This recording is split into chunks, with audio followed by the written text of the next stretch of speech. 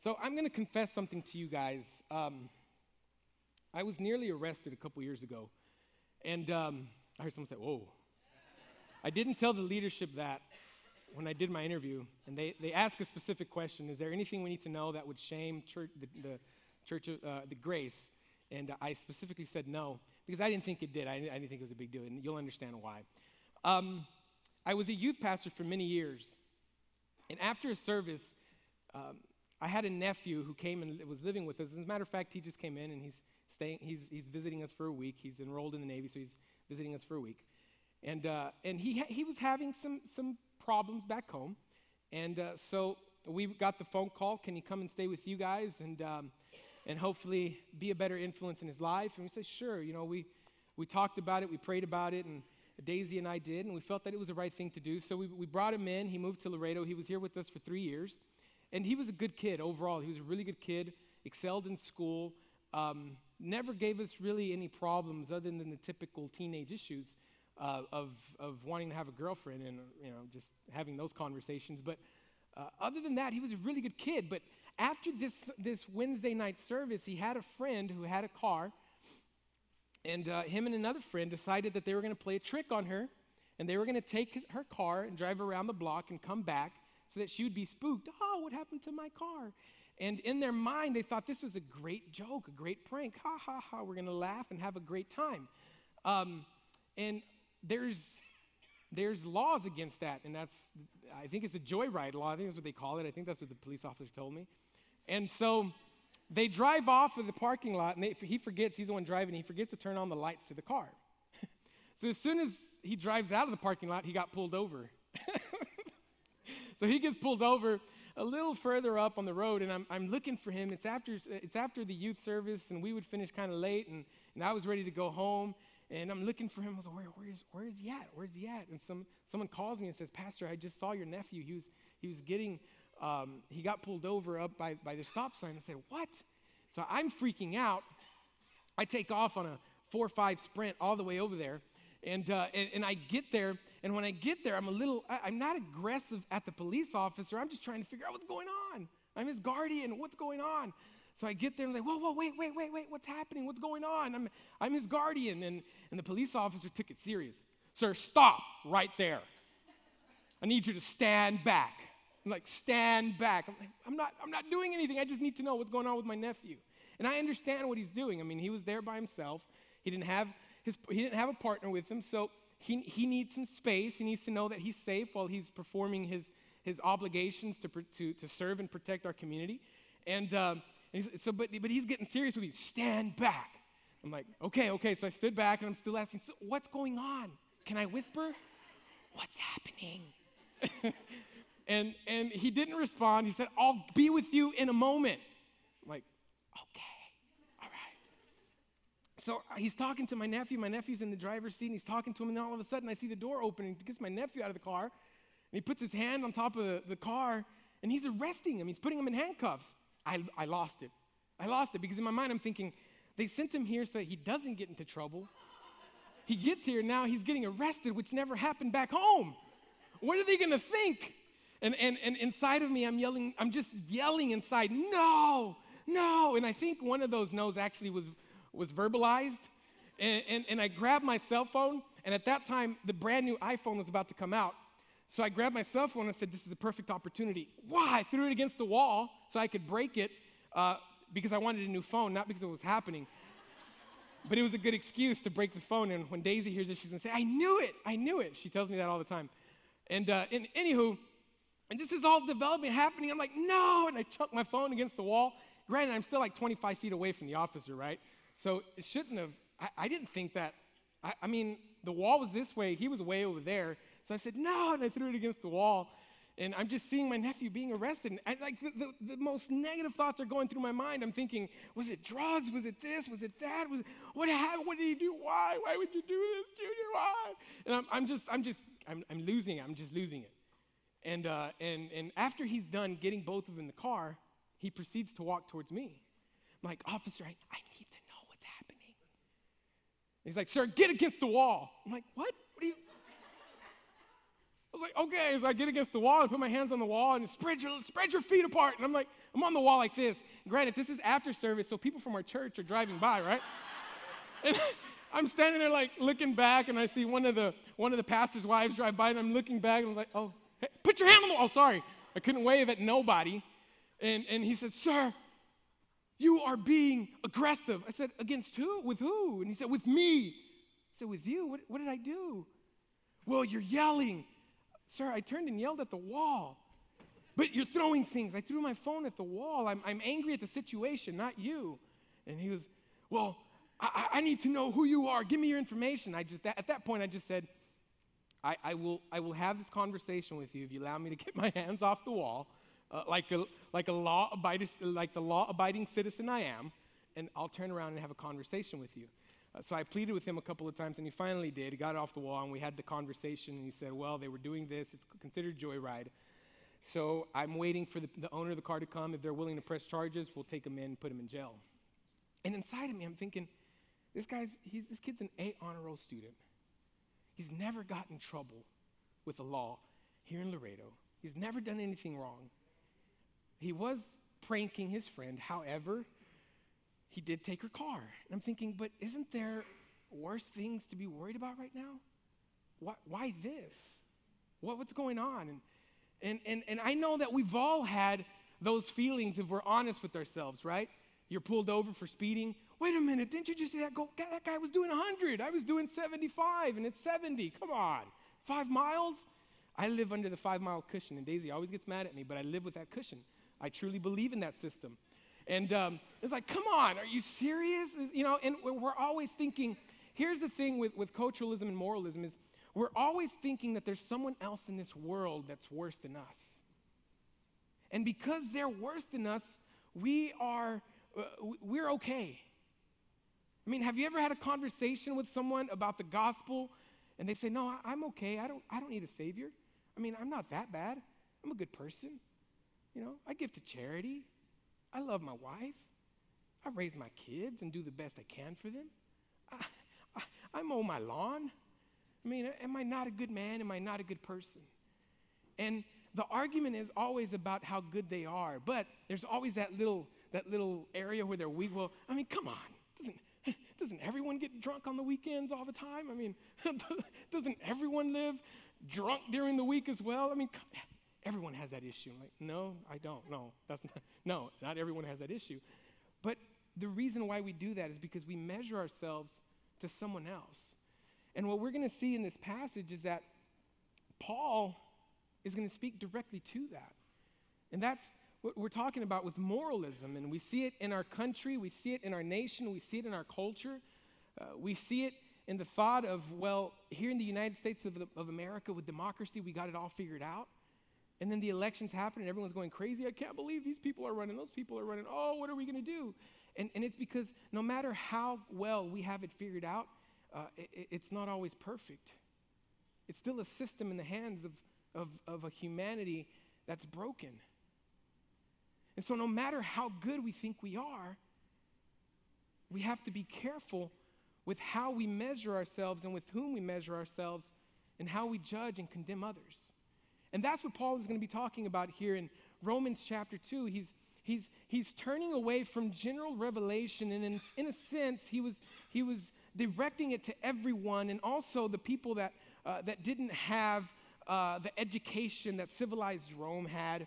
He was speaking more for the barbarians and not the civilized culture. But in chapter 2, he's in verses 1 through 11, that's exactly what he's going to be talking about, is civilized humanity. The moral upright, the righteous, the ones who think they have it all figured out because we think our power, money, education, social status is enough for us to be okay with God. And Paul is going to address that today. So let's go ahead and jump right in. Romans chapter 2, verses 1 through 11. And so Scripture says this. It says, "Therefore you have no excuse, O man, every one of you who judges. For in passing judgment on another, you condemn yourself, because you, the judge, practice the very same things. We know that judgment of God rightly falls on those who practice such things. Do you suppose, O man, you who judge those who practice such things and yet do them yourself, that you will escape the judgment of God? And that's the question he poses, and he's talking to those, again, it's this civilization, this moral, upright civilization. We have it figured out. We're civilized people.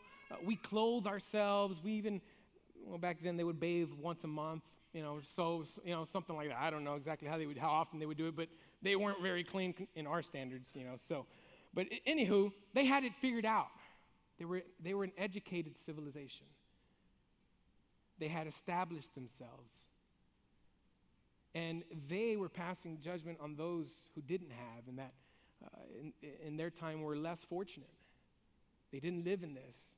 And so he poses that question and brings me to point number 1 for today, and it's this. I will not escape the righteous judgment of God because I can find people worse than me. I will not escape the righteous judgment of God because I can find people worse than me.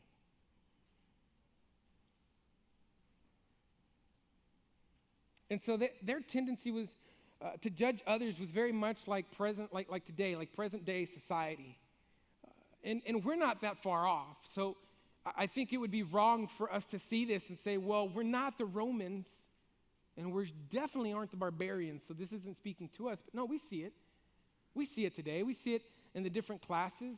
I mean, we look at the poor and the rich. We look at them differently. We look at the educated and the uneducated in different ways, the religious or non-religious. I mean, we even separate corporate America and blue-collared America. Even within our own education system, it's set up so that everyone can enter into corporate America, because blue-collared America, well, come on, that's for the uneducated. I mean, we make these divisions and we pass these judgments in our own society, just as Rome is doing here. And it's dangerous for us not to do that, because what that does is it gives us a false sense of security, and we start thinking, well, because I have it figured out, well, because I got my education, well, because I went from poor to rich, or from poor to well-being, or because I have certain things and I've done well, then I'll be okay with God. But we have to understand, church, that we're not going to be judged off of man's standards. We're going to be judged off of the standards of a perfect being, a perfect God, the creator of this universe.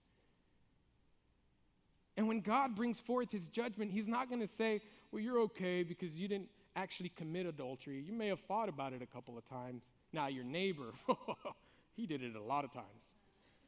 So you're okay. You get into, we'll go ahead and walk through the narrow gate. He's not going to do that. He's going to say, my standard was that you would have one wife and one wife only. And that not only your actions would resemble that, but your thoughts as well and your heart as well. And it's dangerous when we start playing the game of, well, I'm better, or well, we're better, or we lived in this civilized nation, in this great nation that is the United States of America. But we have to figure out, or we have to remember, that even as a great nation, or as great of people we are, we don't have it all figured out. And if we're honest, we all do this.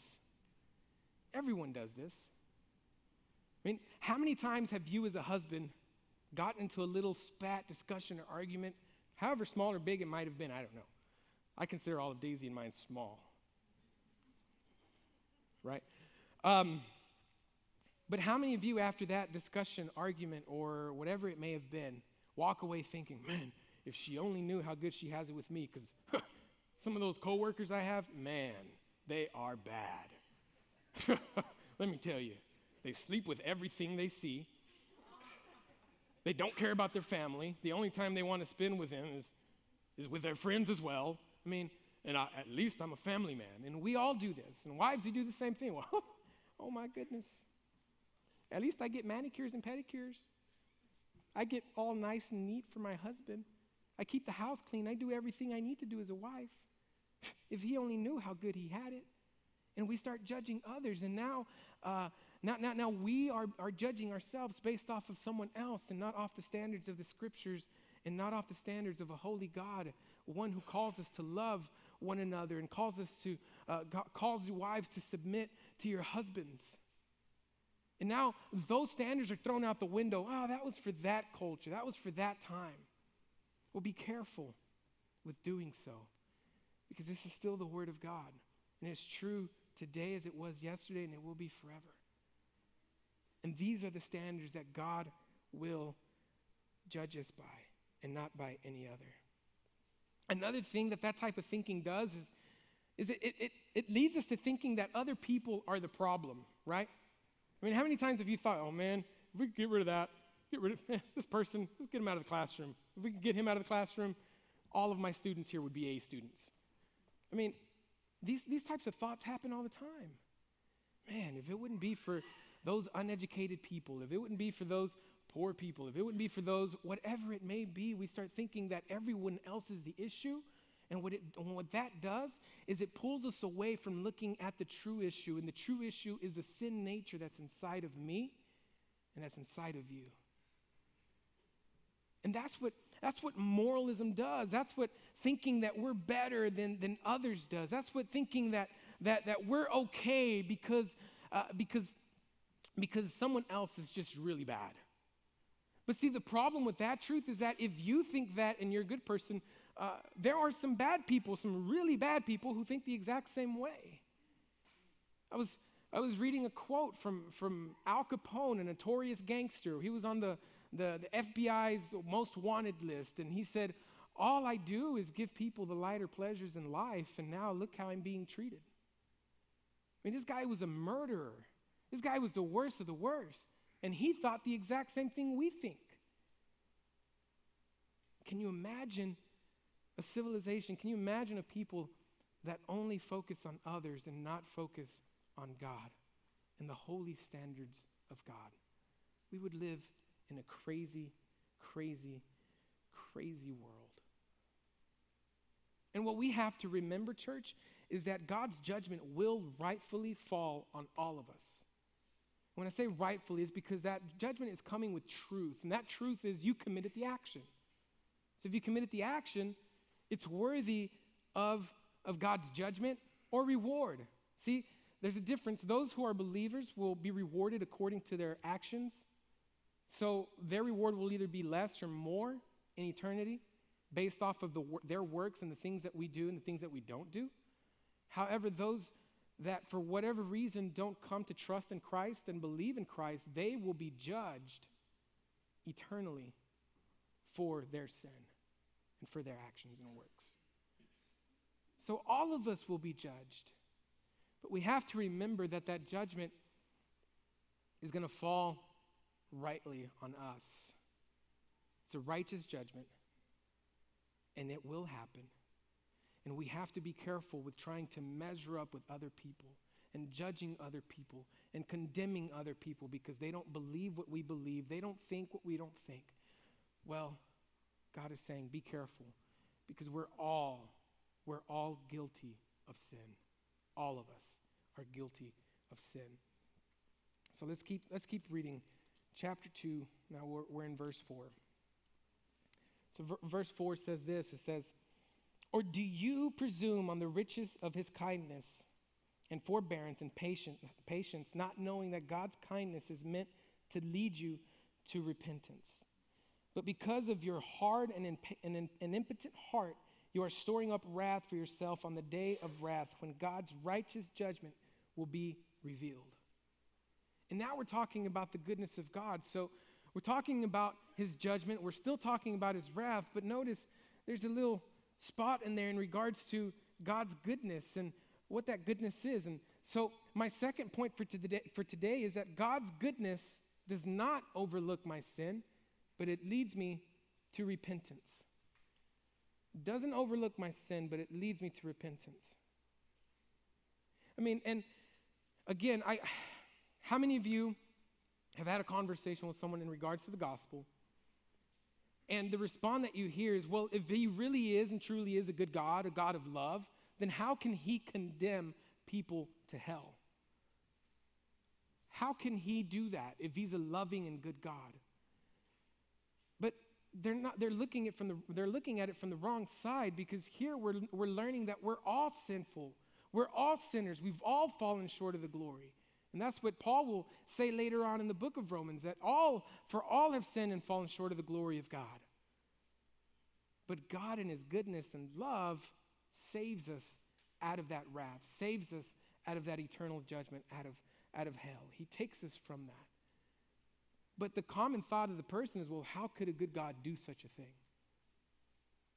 Another thing that we see is that we think that because God is good, a lot of times we think that our continued sin won't be judged. He's a good God. He's a good God. And that's what Paul means here by presuming on the riches of his goodness. We're making something of it that isn't. We're thinking that, well, because God is good, my sin will go unjudged, but that's not true. Because God is good, God will bring justice according to our actions, a righteous justice. He will judge in a righteous manner. But he doesn't overlook our sin just because he's good. He doesn't do that. And again, many times we use and we take the goodness of God to mean something that it doesn't. We want it to fit the mold that we want God to fit in. And we have to be careful with that, because even in that, when we're not serving and worshiping and living under the thought of the true God that we have in Scripture, we begin to create our own idol of what God should be.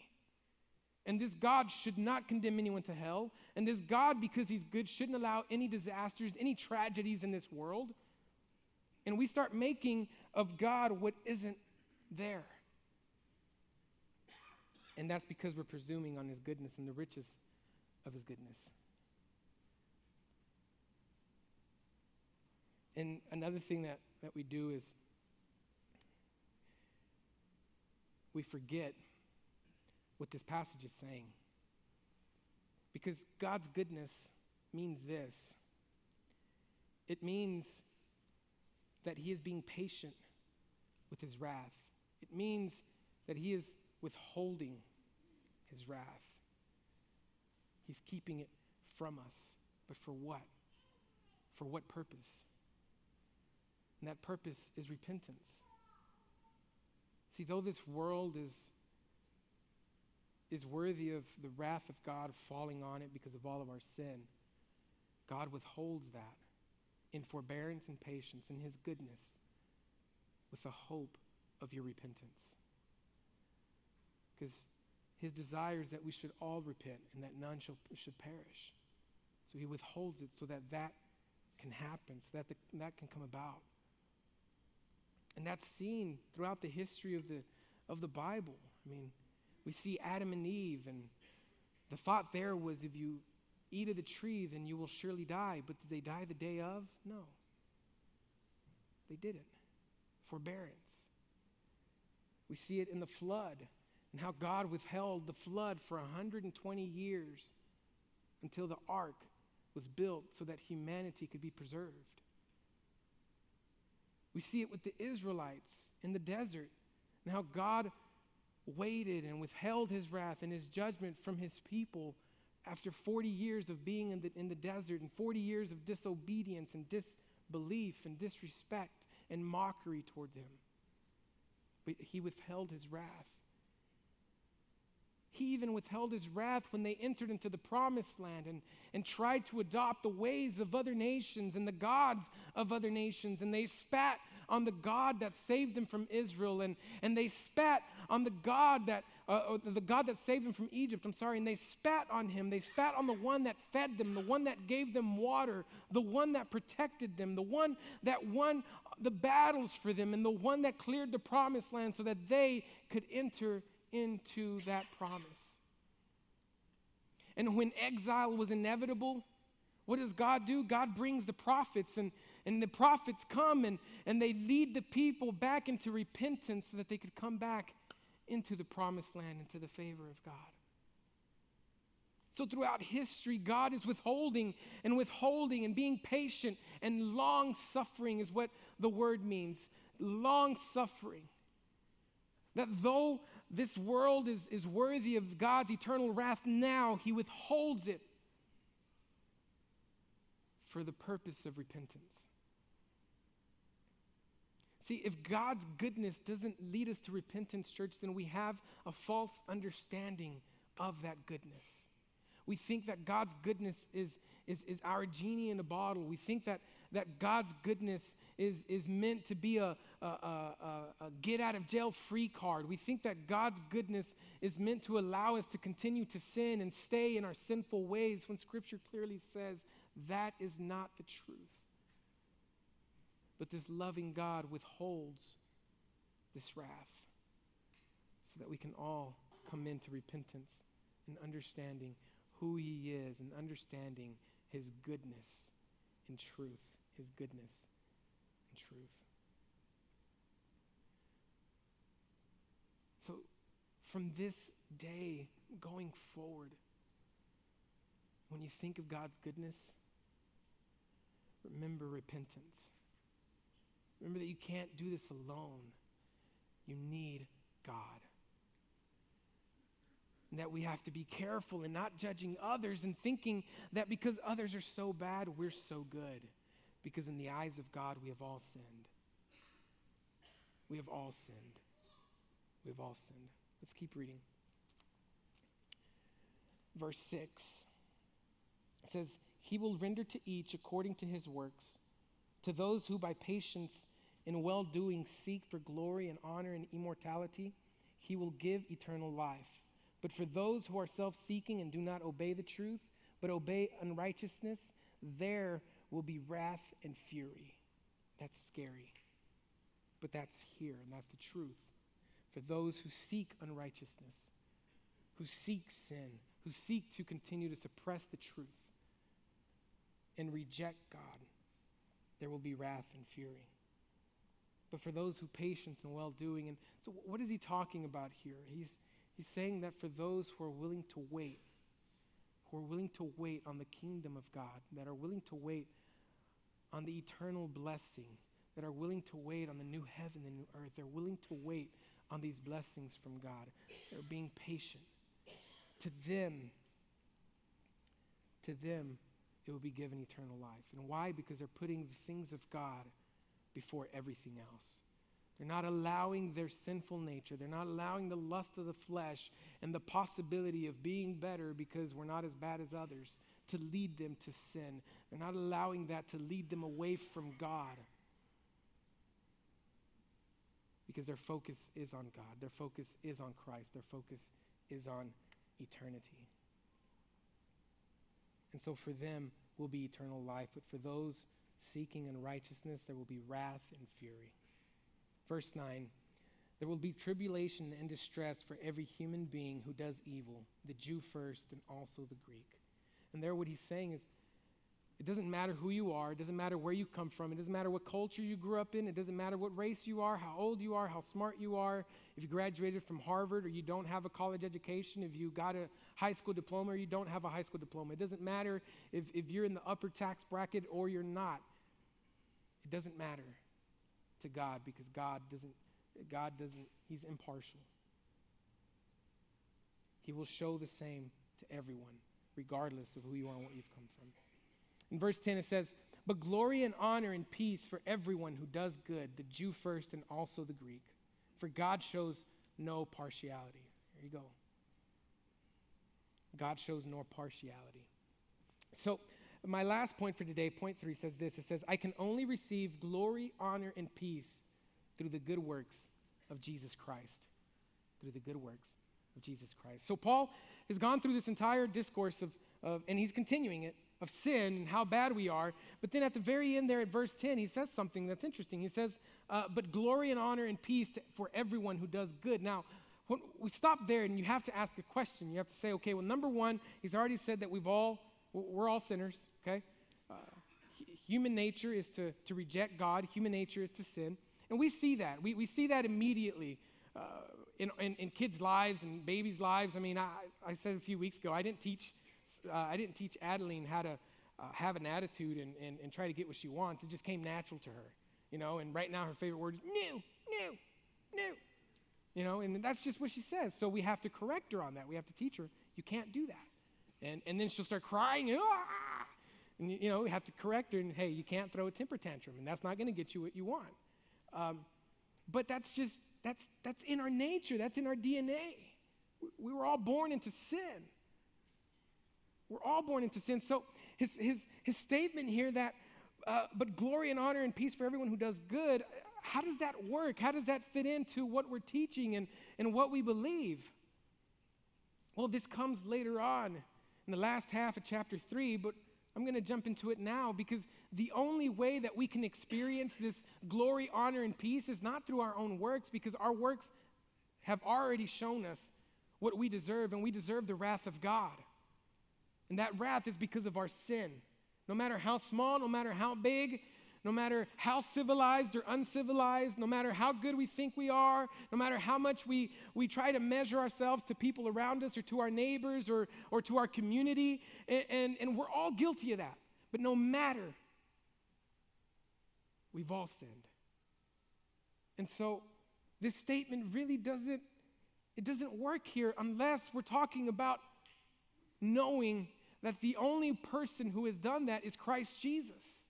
That the only person who has come to this world and lived a perfect life is our Savior, is the Son of God. And again, it's keeping our focus on Him and not on ourselves and not where we live and not the religious institution that we belong to, not the denomination we belong to. I mean, we even do that within churches, and we think, well, they don't believe in this truth, and we do. So I don't know if they're really saved, I don't know. And they're Protestants just like we are. And they believe in salvation only through Christ, but we find these little things to argue about, and we make that bigger than the big picture. We make that bigger than the big deal, and now we're judging them, and they're judging us, and we're going back and forth. We even do it within churches and cause divisions and hurt within the body of Christ. We even do that now. But Christ came and He lived a perfect life. So how do we receive this glory? How do we receive this honor? How do we receive this peace? Well, it can't be because of our works, because those are already bad. The only good works that we can rely on and put our trust in is His. Is in the one that came to this world and was tempted in every way that we were, yet remained true to the path, yet remained faithful to His Father's plan. And today you might be sitting here and this might be something new for you, and you might have been thinking that, well, because I've gone to Grace for 20 years, I'm going to make it into heaven. And now you're understanding, you know what, that has nothing to do with it, because it's all about the works of Christ. I have to put my trust in Him and in Him alone and in no one else, and not even myself. I can't put my trust in my government. I can't put my trust in democracy. I can't put my trust in how much money is in the bank account. I can't put my trust in my education. I can't put it in my house. I can't put it in how amazing of a family I've built. I have to put it in Him and Him alone, because in the midst of all of that, I am still a sinner. I am still fallen, and my works in the eyes of a perfect God whose standard is the one by which He judges, I still am not good enough. And what does that do is that humbles us, that brings us to our knees, that breaks our heart.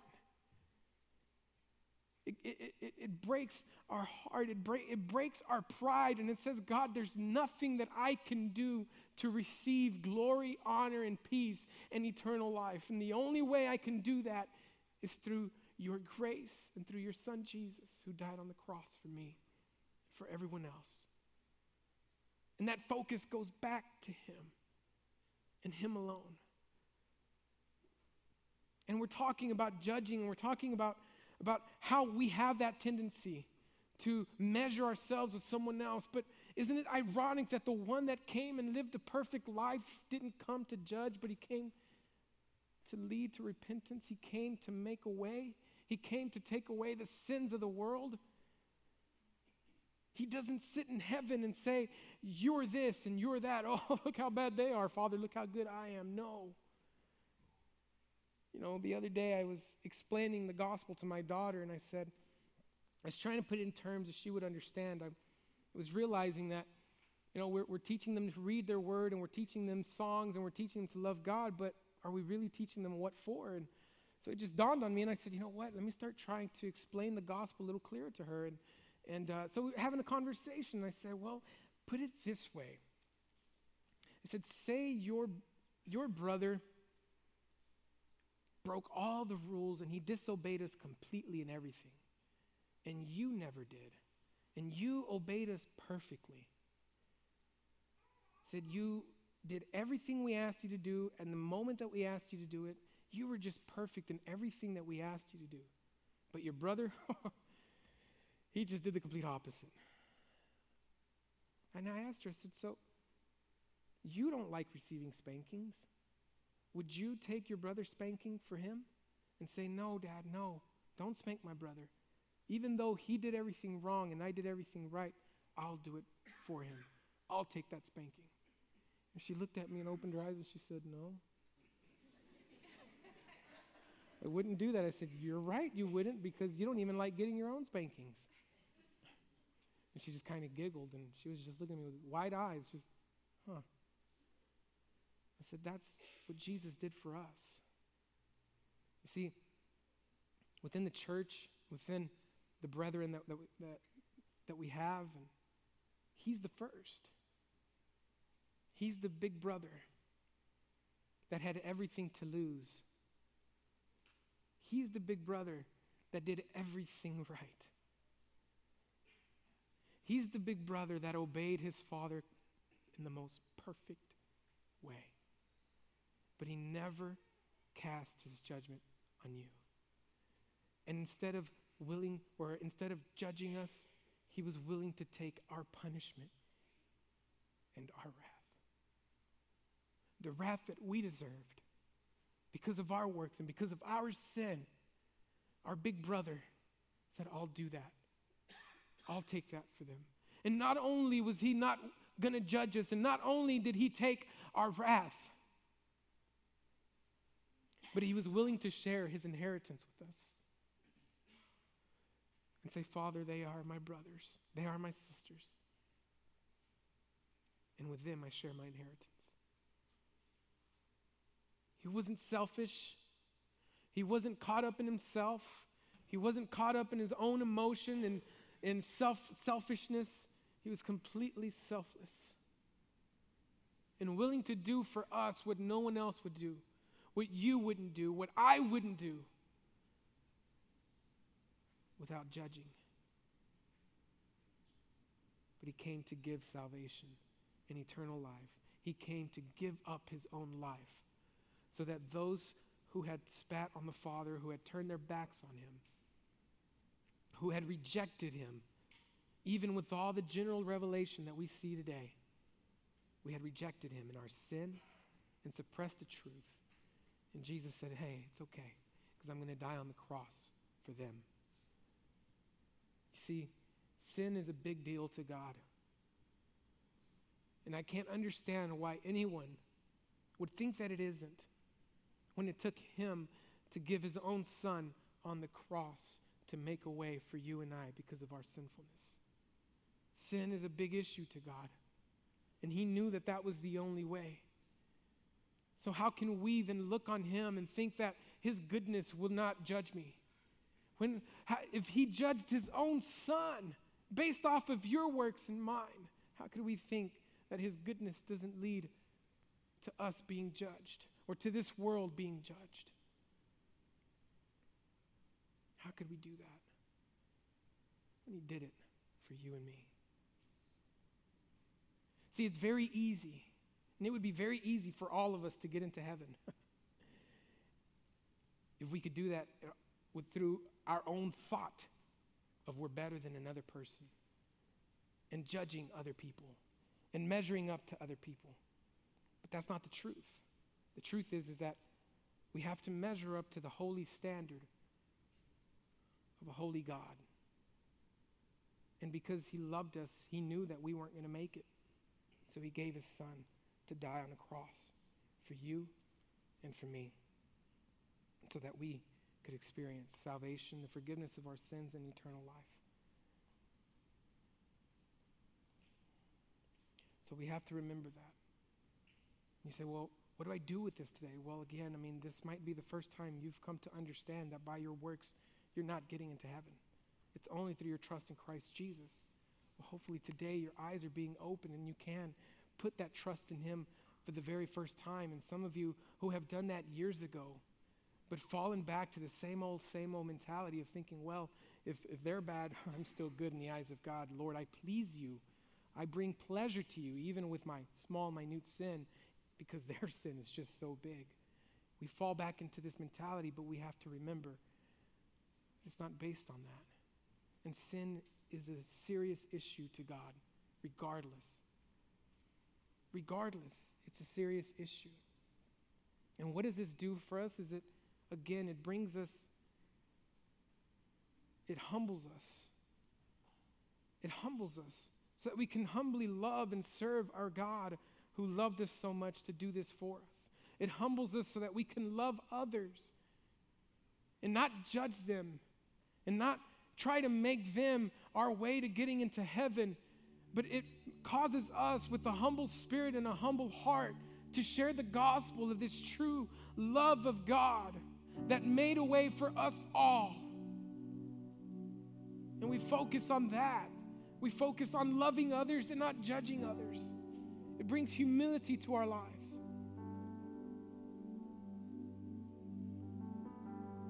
And in the same way, it helps us humbly serve the God who loves us. The God who loves us.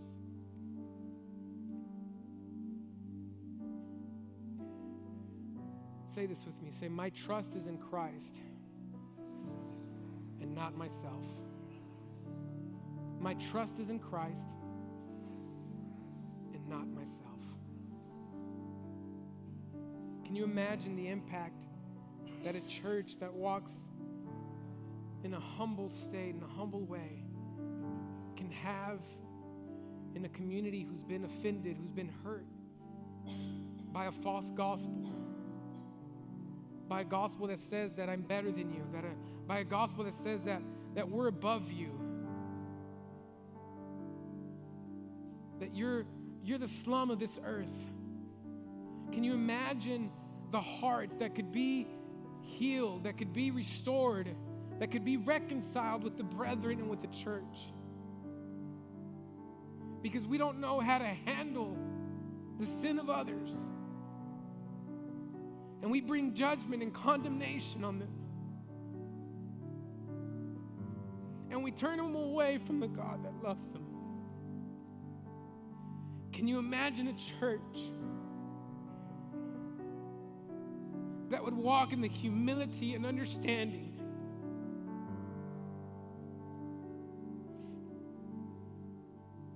that it's by Him and Him alone?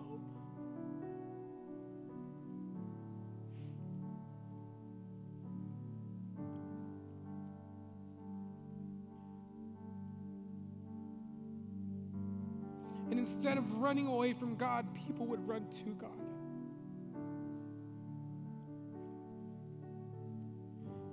Instead of dividing churches and running away from churches, we would allow God to build a stronger church, a stronger body that would help one another, that would love one another and not judge one another. If we could forget about how good we think we are, and if we could forget about how bad we think others are, and we could solely focus on the fact that our trust is in Christ and not ourselves, the impact would be great.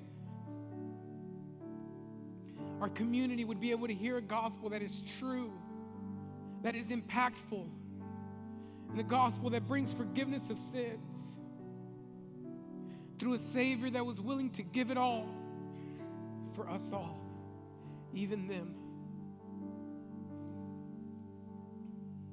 The impact would be big. And the gospel would do what it's supposed to do, and that's pierce the hearts of those and of us. So let's walk in humility, church. Let's walk in humility. Let's pick our heads up. And let's not let anyone's condemnation fall on us.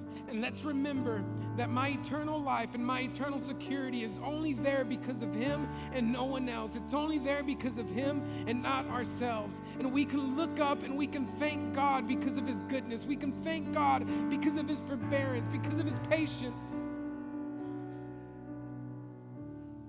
And we can reach our community with a gospel that changes lives and not one that ruins lives. Let's be that church. Let's be that people.